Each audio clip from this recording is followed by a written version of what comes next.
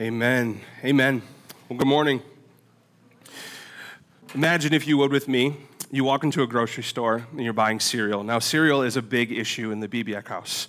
We love our cereal. Unfortunately, once you get past 30, cereal's not your friend. But imagine you walk into the grocery store and you're ready to buy cereal. You walk down the cereal aisle and there's 200 or 300 boxes of cereal, different sizes, different shapes, different colors, different advertising on the outside of the box. And you choose one that strikes your fancy. You take it home, you get your bowl, you pour that cereal in the bowl, you got your spoon ready, you got your ice cold milk poured over it, and you're ready to take that first fantastic bite of your favorite bowl of cereal. And as you put it in your mouth, you realize it's awful. It's stale. Somehow, despite all the milk that's in the cereal and the moisture, it's pulled all the moisture out of your mouth. It's so dry, and it only leaves you wanting something that will truly satisfy you. So you go back to the store, you return the cereal, you get a different cereal with different colors, different shapes, different advertising on the outside of the box. You bring it home, and you sit down, and you open up the box, and once again, it's the same bland cereal. You do this 4 or 5 more times. You're opening boxes, and you're looking inside, and you're seeing this same nasty, dry stuff over and over again. At this point, you're furiously hungry. You go back to the store. You notice on the bottom shelf, there's an unassuming box of cereal. Very little advertising, looks very plain. You take it home, you open it up, and I don't know how many Office fans we have here, but you're like Michael Scott, you're ready to be hurt again. If you've ever seen the meme, you're ready for disappointment one more time. You pour in your milk, you take a bite, and it's the most fantastic thing you've ever tasted. Finally, something is truly satisfying that inner hunger. And you come to realize this, which is my point for the day. You come to realize that what's in the box matters a lot more than what's on the outside of the box. What is in the box matters a lot more than what's on the outside of the box. In other words, the content of something is far more important than the form it takes. My name's Jameson. I'm one of the pastors here at Convergent Church, and if you're joining us for the first time, we've been walking through a series on the book of Galatians called Freedom Through Faith. And today we have the privilege of actually finishing up the last verses of this book. This is the last sermon in the series. It's taken us 19 weeks, but I think it's been an awesome, awesome journey. So coming to the end of this letter, Paul is really going to be returning to some of these basic themes that he's shown throughout the book. And he'll contrast for the last time, which is something we've talked about so often, the difference between true Christianity and the religion of the Judaizers. So for some of you who don't know, the Judaizers were a group of Jewish Christians, and we say Christians in quotation marks because they really believed in a different gospel. They believed that man can be saved by their own works and not by faith in Jesus Christ alone. And I believe that Paul is really going to leave us today with a very simple question, and it's this: am I really a Christian? Simple but huge. Am I really a follower of Jesus? Do I really trust in Christ's sacrifice for me through faith alone for my salvation? Today I'm going to have 3 points. They're going to be very simple. Content is greater than form. Inward is greater than outward. And God is greater than man. So we are in Galatians 6. Let's start with verse 11 with our first point. Content is greater than form. Paul says this. He says, "See with what large letters I am writing you with my own hand." Now, Paul doesn't explain to us what he means by this verse, only that, of course, he's writing in his own hand. We know that it was Paul's habit of hiring a scribe to do his writing for him, which was pretty common in his day and age. Many scholars have different interpretations about this verse, but it's really reasonable to take it as this. We know that it's connected to the previous admonition, which Dan preached last week, which was to do good to all people, especially within the household of faith, to reap to faith and not to the flesh, reap to the Spirit, and that we would sow and reap spiritual fruit. So we know it's connected to that. Paul is going to show us his last sort of impending warning against this group of Judaizers. So some have interpreted this verse to really think that Paul is a man of poor eyesight, that he has trouble with his eyes. In 2 Corinthians 2:7, he speaks about a thorn in his flesh. Earlier in this book, in chapter 4:13, Paul had said that the reason he had actually ended up in Galatia, the reason he touched down there, was because of a bodily illness. Now, we're not 100% sure what that sickness was, but he does say earlier in the chapter as well that the Galatians loved him so much, they had such an affection for Paul, that if they could have, they would have plucked their own eyes out and given to them. So some people have interpreted it as this: Paul is simply a man who suffers from sickness of the eyes, and he's writing in large letters because it's literally the only way he can see what he's doing. So that's one interpretation. The second is this: some say that these large letters refer to what we call Greek uncials. They are large, unconnected block letters. We might see them as like bubble letters, something that we might put on a billboard, and they were used for public notices and decrees. See, the scribes who wrote Paul's letters would have used very professional script. They were hired for this. And it's believed by some that Paul may have even written the entire letter in his own hand in a rather unprofessional manner. Not necessarily in these large letters, but that Paul was the actual writer of this letter, which, if you know much about the New Testament letters, they were often written by scribes. He likely wrote in his own hand to really ensure that as he finished this letter, the Galatians were convinced that the letter was authentic, that it was actually from Paul. Because the Galatians had a habit of counterfeit. They believed in the counterfeit gospel. But another insidious and dubious thing that they would do is they would write counterfeit letters to the church in the names of Paul and Peter, and to get them to believe in false doctrine, to disrupt the church. So Paul was writing in his own hand so that they would know it was from him. And really, I believe this statement is Paul's attempt simply to emphasize content over form. I believe Paul is writing in a way that's deliberately unattractive, sort of the way an artist might paint something that's not perfect.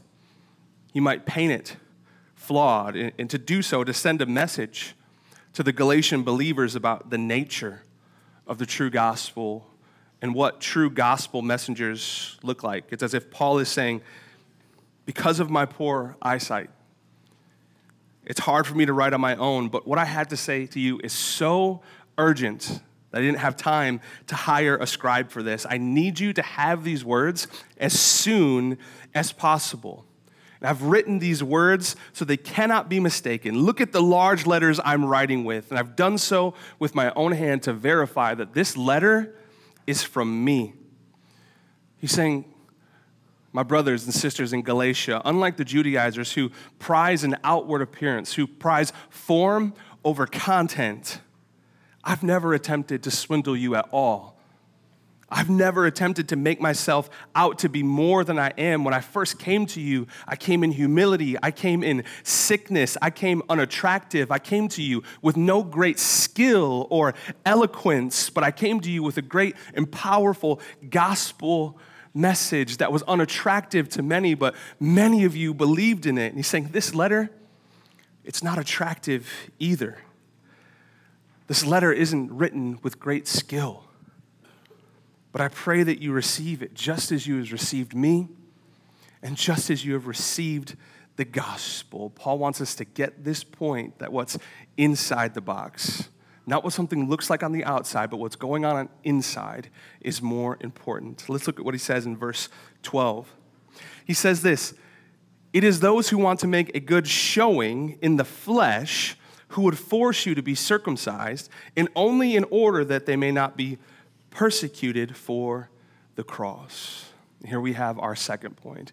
Inward is greater than outward. What's going on the inside is greater than what's going on the outside. Now, for those of you who need a little bit of context, these Judaizers came into the church, and they wanted the Galatians to believe that they could be saved by works. And the one work that they prized the most was circumcision, the cutting away of the flesh of the foreskin, which was meant to symbolize really the cutting away of the hardened flesh of the heart. It was a symbol. It had no actual merit to save, but the Judaizers said, essentially, In order for you to come to Jesus, you have to first do this outward ceremonial work. And Paul is saying that the reason they're making you do this is because they want to make a good showing in the flesh. And I think Paul draws us to an important question, which is this: am I a Christian inwardly or only outwardly? Am I a Christian inwardly or only outwardly? Paul says that these Judaizers who prized circumcision and ceremonies and rituals and cleansings and religious observances as the basis of their faith did so simply to make a good showing in the flesh. They desired the praise of men, and these men were full of pride.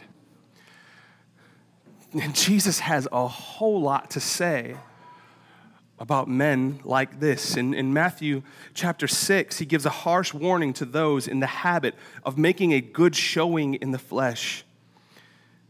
In Matthew 6:1, he tells us to beware of practicing our righteousness before others. That when we practice our righteousness, when we make a good showing in the flesh, our reward is the praise of men. It's you looking at me and going, man, look how righteous, look how kind, look how humble, look how faithful Jameson is. And Jesus says, Jameson, when you do that, when you make a good showing of yourself so that people admire you, that's your reward, not my delight.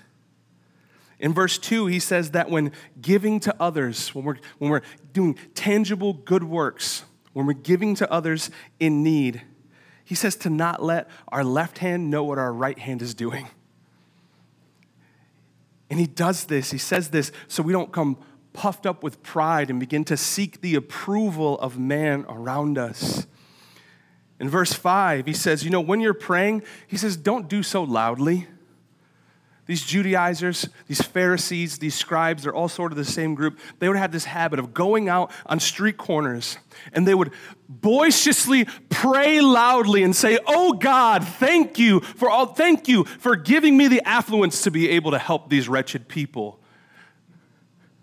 Thank you for not making me like this person. And they would go on the street corners and they would pray this way. And Jesus says, no. He says, we don't pray that way. We don't pray long, eloquent, impressive prayers so that people would see us, but in the seclusion of our prayer closets, in the quiet where God is, that we should pray there. And he says that our Father will hear us from heaven, and that will be our reward. Jesus says when fasting, to wash your face, to not look downtrodden. Don't look sick. The Pharisees, the scribes, the Judaizers, they would fast and they would cover themselves in ashes and they would make themselves look as terrible as they possibly could so that people would look at them and go, oh man, he's really sacrificing a lot. He's really giving up a whole lot. And Jesus says, no, wash your face. Don't be unkempt. Don't be righteous so that other people would see your righteousness and give you praise, inquire after your works, and commend you for them. Jesus has a very, very harsh thing to say to men like this. In Matthew 23, 27 to 28, he says, woe to you, scribes and Pharisees, hypocrites, for you are like whitewashed tombs, which appear outwardly beautiful, but within are full of dead people's bones and all uncleanliness. So you also appear righteous to others, but within you are full of hypocrisy and lawlessness. When we practice our righteousness and we want others to see us as great, it's only our flesh attempting to make us feel good about ourselves. It's our flesh convincing us to show these outward displays of righteousness that ultimately require no inward righteousness on our part. It's an outward display that requires no real heart change on my part. We put on a show of this outward holiness while Christ is predominantly concerned with his righteousness dwelling within us. When we do this, we're like whitewashed tombs. We're beautiful. We're spotless on the outside. Our beard's oiled, right? It's trimmed up. We've got good clothes on.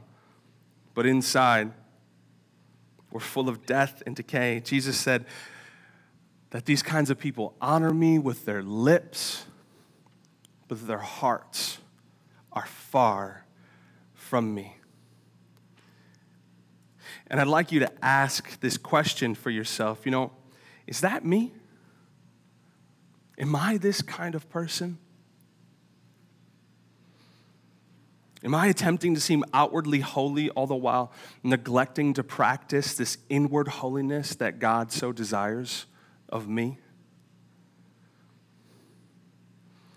Do I honor Christ with the pretense of my lips? Are my actions simply so people would see how great I am? All the while, I have little desire to know or trust or glorify Christ. Are we whitewashed tombs? Glistening white on the outside, but filled with the stench of disobedience and hypocrisy on the inside. And this might seem heavy, church, but I just want to let you know, I've been a Christian for about 13 years. Probably the first 7 years of walking with Jesus, that was me. That was me. Deeply concerned with how people looked at me, deeply concerned with the outside and neglecting to take care of what's going on the inside. As Dan preached last week, neglecting to sow to the Spirit, neglecting to sow holiness, righteousness, faith in Christ. And the scary part is really anyone can learn to do this. Like, being a Christian outwardly isn't that hard, especially when we attach our standing before God to our works. When I begin to believe that instead of Jesus' death on the cross and the righteousness that he paid for me, that's what saves me, that's what gets me in the family, that's what makes me right before God. When I neglect to believe that and I think that my good works on a day-to-day basis are what keeps me in the family, that God looks at me and says, Jameson, you're just killing it, man. You're still in the club. When I begin to attach my identity to my performance, it's so easy. I mean, really, what we can just say is, in order to be a Christian, all you have to do is get dunked. Like, don't drink, don't smoke, don't cuss, don't listen to rap music, and if you can make a mean casserole for the potlucks, like, you're in.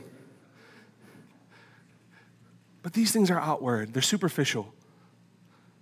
And the most ungodly person can really become very skilled at them. It's so easy to feign a deep sincerity and love for God while inwardly we might not even be Christians. We might not even be saved, but we're puffed up with pride and we're wanting others to view us favorably. And Paul says, pride is not even the only motivation of these kinds of men. He says, he gives us another reason the Judaizers pressed this ritual of circumcision upon the Galatians. He says that the reason these Judaizers claim the name of Christ but don't trust in Christ alone or really seem concerned about the glory of Jesus is because they fear that they're going to be persecuted like Jesus.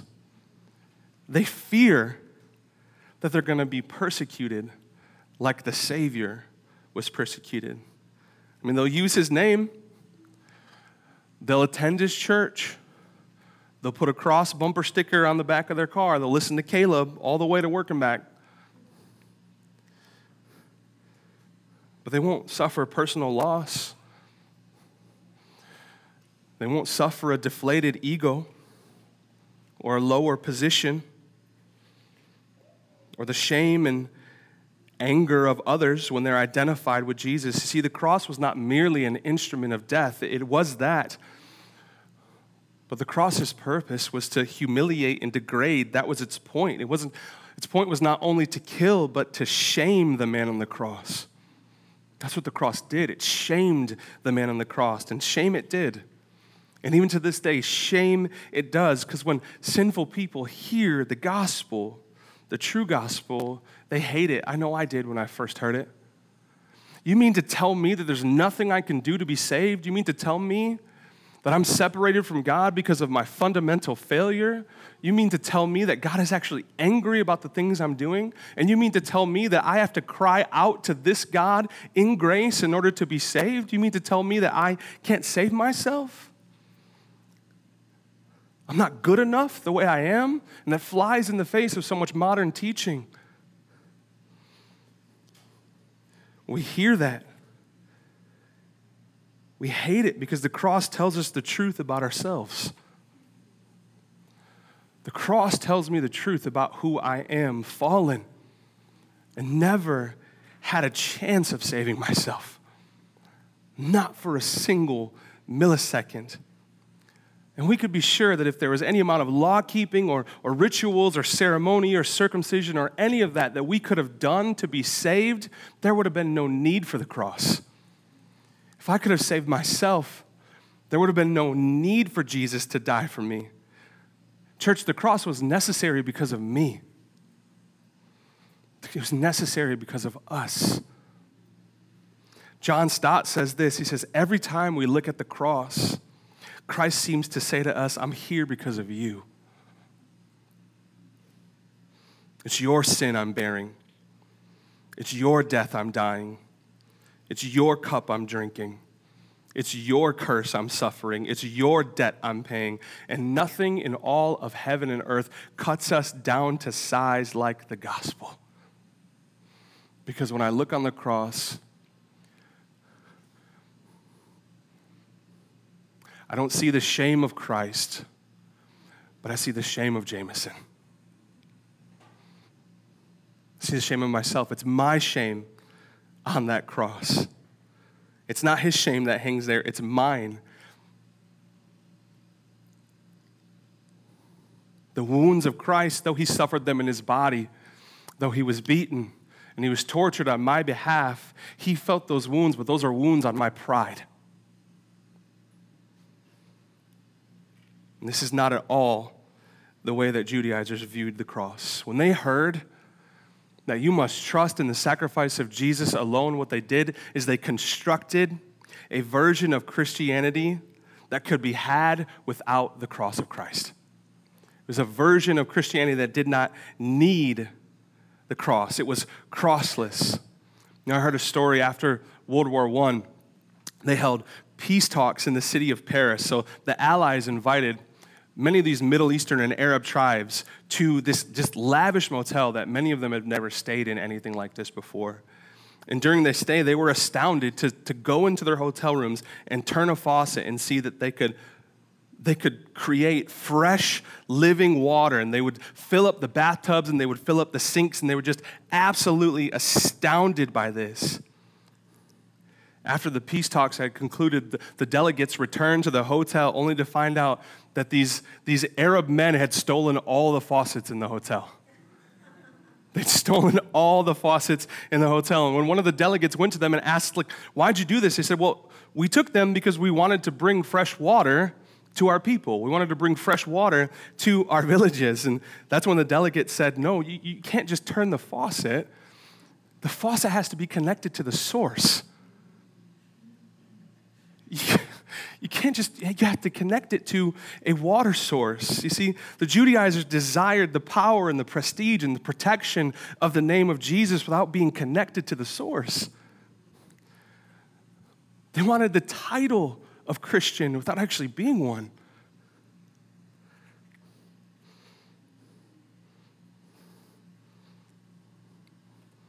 Then threw away the cross. The cross that identified so deeply with the death of Jesus and made salvation possible. Paul told his son in the faith, Timothy, this. He said, these kind of men have a form of godliness, but they deny its power. They look holy, they look righteous, they look godly, but there's no power there. They deny the necessity of the cross for themselves. And I just want you to ask yourself, my heart is so burdened right now for this. Is that me? Do I desire the power and the prestige in the name of Jesus without the connection to that power? Do I desire the title of Christian to identify with God's people without actually being a part of God's people, without actually saying, no, that cross is for me, and placing my faith in that? Is that my form of Christianity? Is the way I'm living my life crossless? I pray it's not. Paul moves on to say this in verse 13. For even those who are circumcised do not themselves keep the law, but they desire to have you circumcised, that they may boast in your flesh.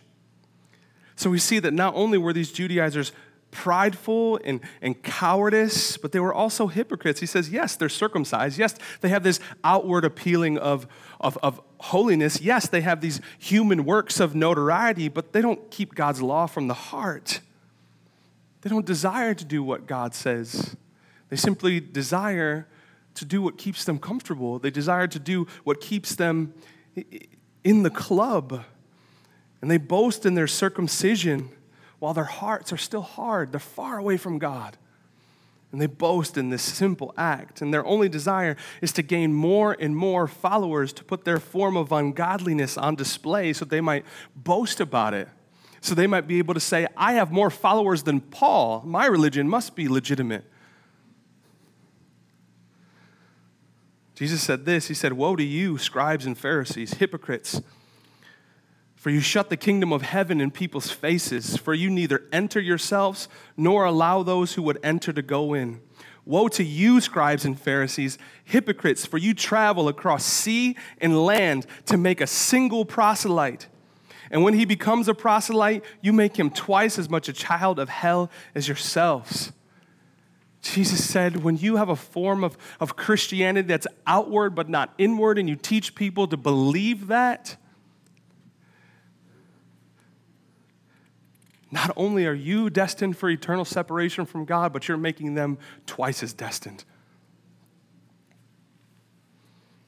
The only reason these men wanted the Galatians to submit to circumcision was not so that the Galatians could be justified before God. They didn't care about that. They didn't care about anybody having peace with God. They didn't care about anybody finding freedom through their faith. They didn't care about anyone being free. They only wanted it so that they could be justified before people. It's like Instagram followers. That's what they wanted. They wanted all their followers and all their little cronies around them so they could say yes, and they could nod their heads to one another and say, yes, we are the most holy. Yes, we are righteous, are we not? That's all they wanted. Look what Paul says in verse 14. This is such a huge, stark contrast between this outward Christianity that prizes being seen and this inward Christianity that prizes knowing God and loving God and being a part of his family. Look what Paul says. He says, but far be it from me to boast except in the cross of the Lord Jesus Christ, to which the world has been crucified to me and I to the world. Paul says, I was once like these men. I was once prideful. I was once boastful. I once believed I was saved by my works. I once believed I could keep the totality of the law. As a matter of fact, I was so righteous and so zealous for this law that I actually persecuted the people who had a true faith in Jesus Christ. And Paul is saying, I could never boast in anything about myself. My only boast is the cross that prevails for me. That's it. He says, and I love it. At the end of this letter, he's written this huge treatise to get people to believe in justification through faith alone. And at the end of the letter, he says, Paul is nothing. Jesus is everything. That's what he's saying here. In identifying with Jesus, he sees himself as crucified to the world and the world to him. Paul has said, the world and I have parted ways. I do not care at all what anybody thinks about me. All I care about is knowing Jesus, loving him, running my life for his glory. All I care about is that he would be glorified. He is my treasure. He is my prize. He satisfies me. And I am not looking for what other people think about me, but my heart is centered on this fact: God is delighted in me. And God's not delighted in me because of what I do. And I think some of you need to hear that. I've been preaching hard for a minute, but some of you need to hear that. Look, God is not delighted in you because of the things you do. God's delight is based on this simple fact. If you have placed your faith in Jesus Christ alone, he went to a cross, he died on that cross, he rose after 3 days, and he ascended into heaven. He did all this so that you could be reunited with God. And the basis of your faith is this: he was faithful when you were not. gosh, and it's so beautiful because when we place our faith in his faithfulness, God says, my delight is now in you. I now look at you as if you were my perfect son. And God says that's available to us by grace, unmerited favor. We don't have to work for it. All we have to do is trust in it. And I love the song that we sang. Jesus, Jesus, yesterday, today, forever, you're the same. Everlasting, never failing, you are the same. That's the beautiful thing about this faith. My salvation's not based on how strong my faith is in Jesus. My salvation is based on how faithful Jesus was. And that's what Paul is saying. So in seasons when we struggle, in seasons when we doubt, in seasons when we sin deeply and we fall before God, what we don't do, and Dan said this so many times, we don't attempt to pull ourselves up from our bootstraps and work hard to get God to delight in us. What we do is we go back to the gospel. And we go, no. The Lord delighted in me when he looked on Christ. And that's where my faith is. He delighted in me when I was yet a sinner, yet his enemy. And by grace, he saved me. And so we go back to the gospel, and Paul says, I'm not boasting in anything about me. That's where my identity is, and I don't care what people think about me. And so ask yourself this: do you still live life under the constant fear of what others might think about you? Do you still live in the Instagram world? Do you still live attempting to work so that other people would approve of you when at this very moment you have heavenly approval? You have heavenward approval, church. You don't need their approval. You have God's. Have you embraced your new identity as Paul had? An identity that centers upon the cross of Christ and what he did? He goes on to say in verse 15, for neither circumcision counts for anything, nor circumcision, but a new creation. He says it doesn't matter if you were circumcised or uncircumcised. Those are outward, doesn't matter. What matters is that you've been made new by God, and this is Paul's main point throughout the entire letter. Like if you're leaving this series of Galatians and you take away one thing, take away this, that God is greater than man. And that's Paul's point. What matters is not what we do on the outside, but what God has done on the inside of this man. And what God has done on the inside was a gift of total divine grace. We are not what we once were, church. And that's because God purposed for us to change. It wasn't because I woke up one day and said, you know what I'd like today? I'd like to be righteous. I think today I'll decide to be a good person. No, I was dead in my sin. I was wandering off in the world. And God in grace looked down on a man like me and said, that one's mine. Come here. And I came in his grace, pulled my heart to him. And I was found there. And the most important thing is that we're filled with the Holy Spirit, that we believe in Christ, and that as we do this, we're taking on the image of his Son. And what defines you now is not your outward appearance, church. It's not your religious observances. It's not ceremonial cleansings. It's not church rituals. But what defines you now is that if you're in Christ, you're not a whitewashed tomb. You're actually clean on the inside. Because the Holy Spirit lives there and God has made you clean from the inside out.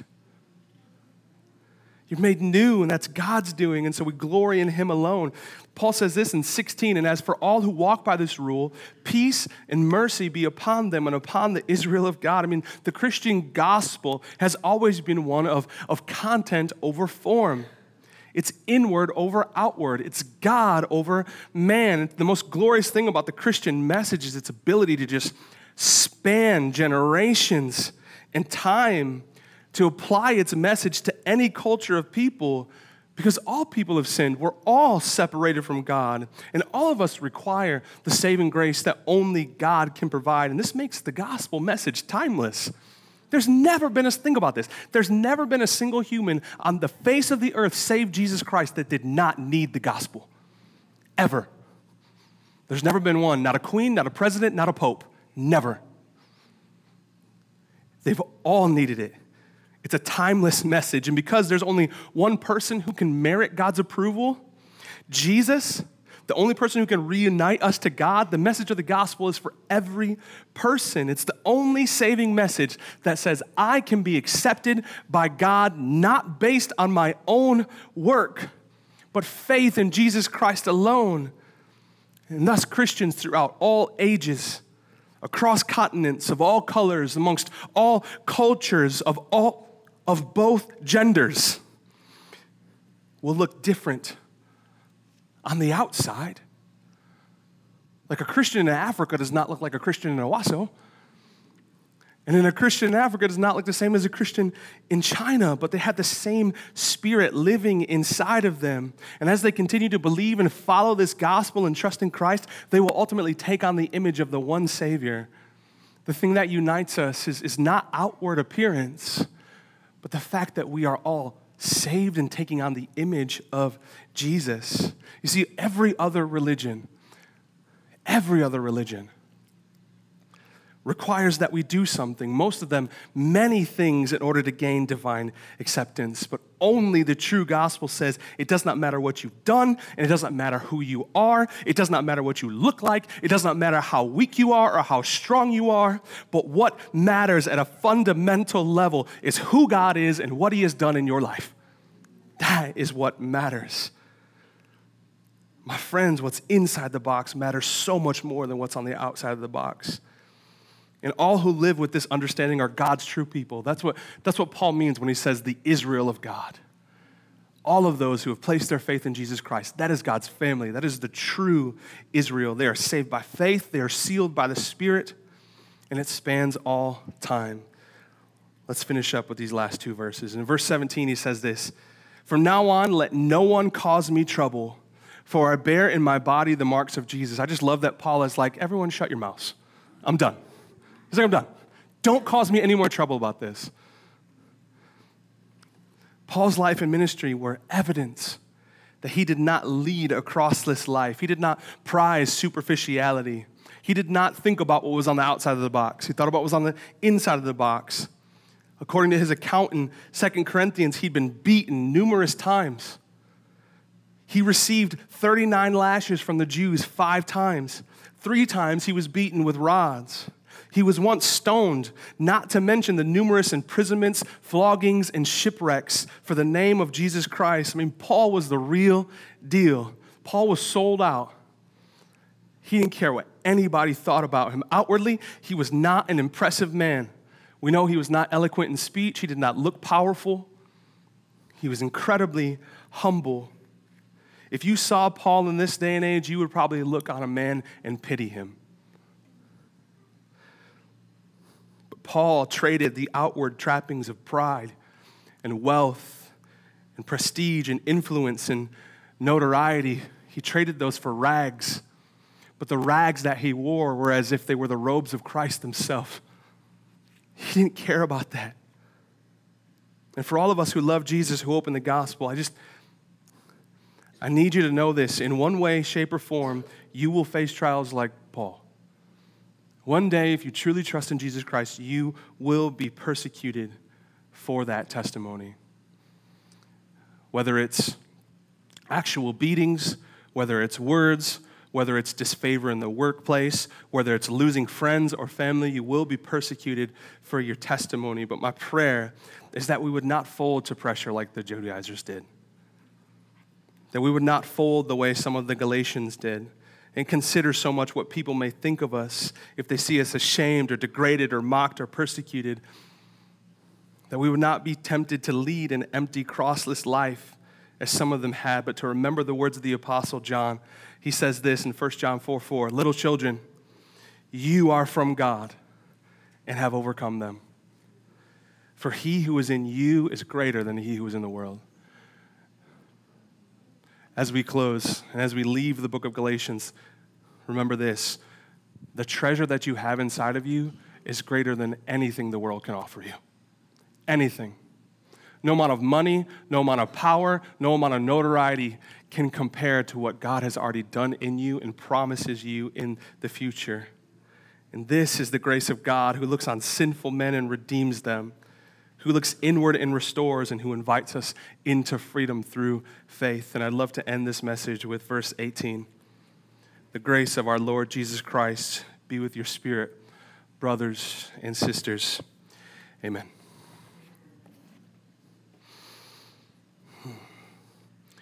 Blessed Lord, we're so very thankful for the gospel.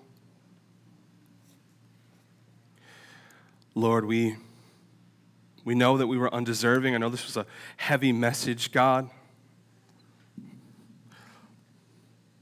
But Lord, the depths of our sin have been matched and even exceeded by the depths of your grace and love for us. Lord, we know that we cannot out-sin your love and grace for us if we are in Christ. And so, Lord, we so hope in that. We so boast in that. Lord, as we leave the book of Galatians, let us be a church that simply says, far be it from me to boast in anything save the cross of Jesus Christ. Far be it from me to think what people would think about me, but instead to have my eyes heavenward and to think on the delight that you already have for us, God. Lord, thank you for giving us a people. Lord, thank you for giving us the gospel, which is so central and so true and so needed in this day and age. Lord, help us to forever be a gospel-faithful church. Lord, that we would preach heavy against sin. Lord, that we would preach a true gospel, but Lord, that we would also be tender with sinners, of which each one of us is. Lord, help us never to be haughty. Lord, help us never to be self-righteous, but when we look at one another, that we would see a room full of people who deserved a cross, but instead got grace. Lord, help us to rest there. We love you. You're so kind, faithful, and merciful. In Jesus' name, amen.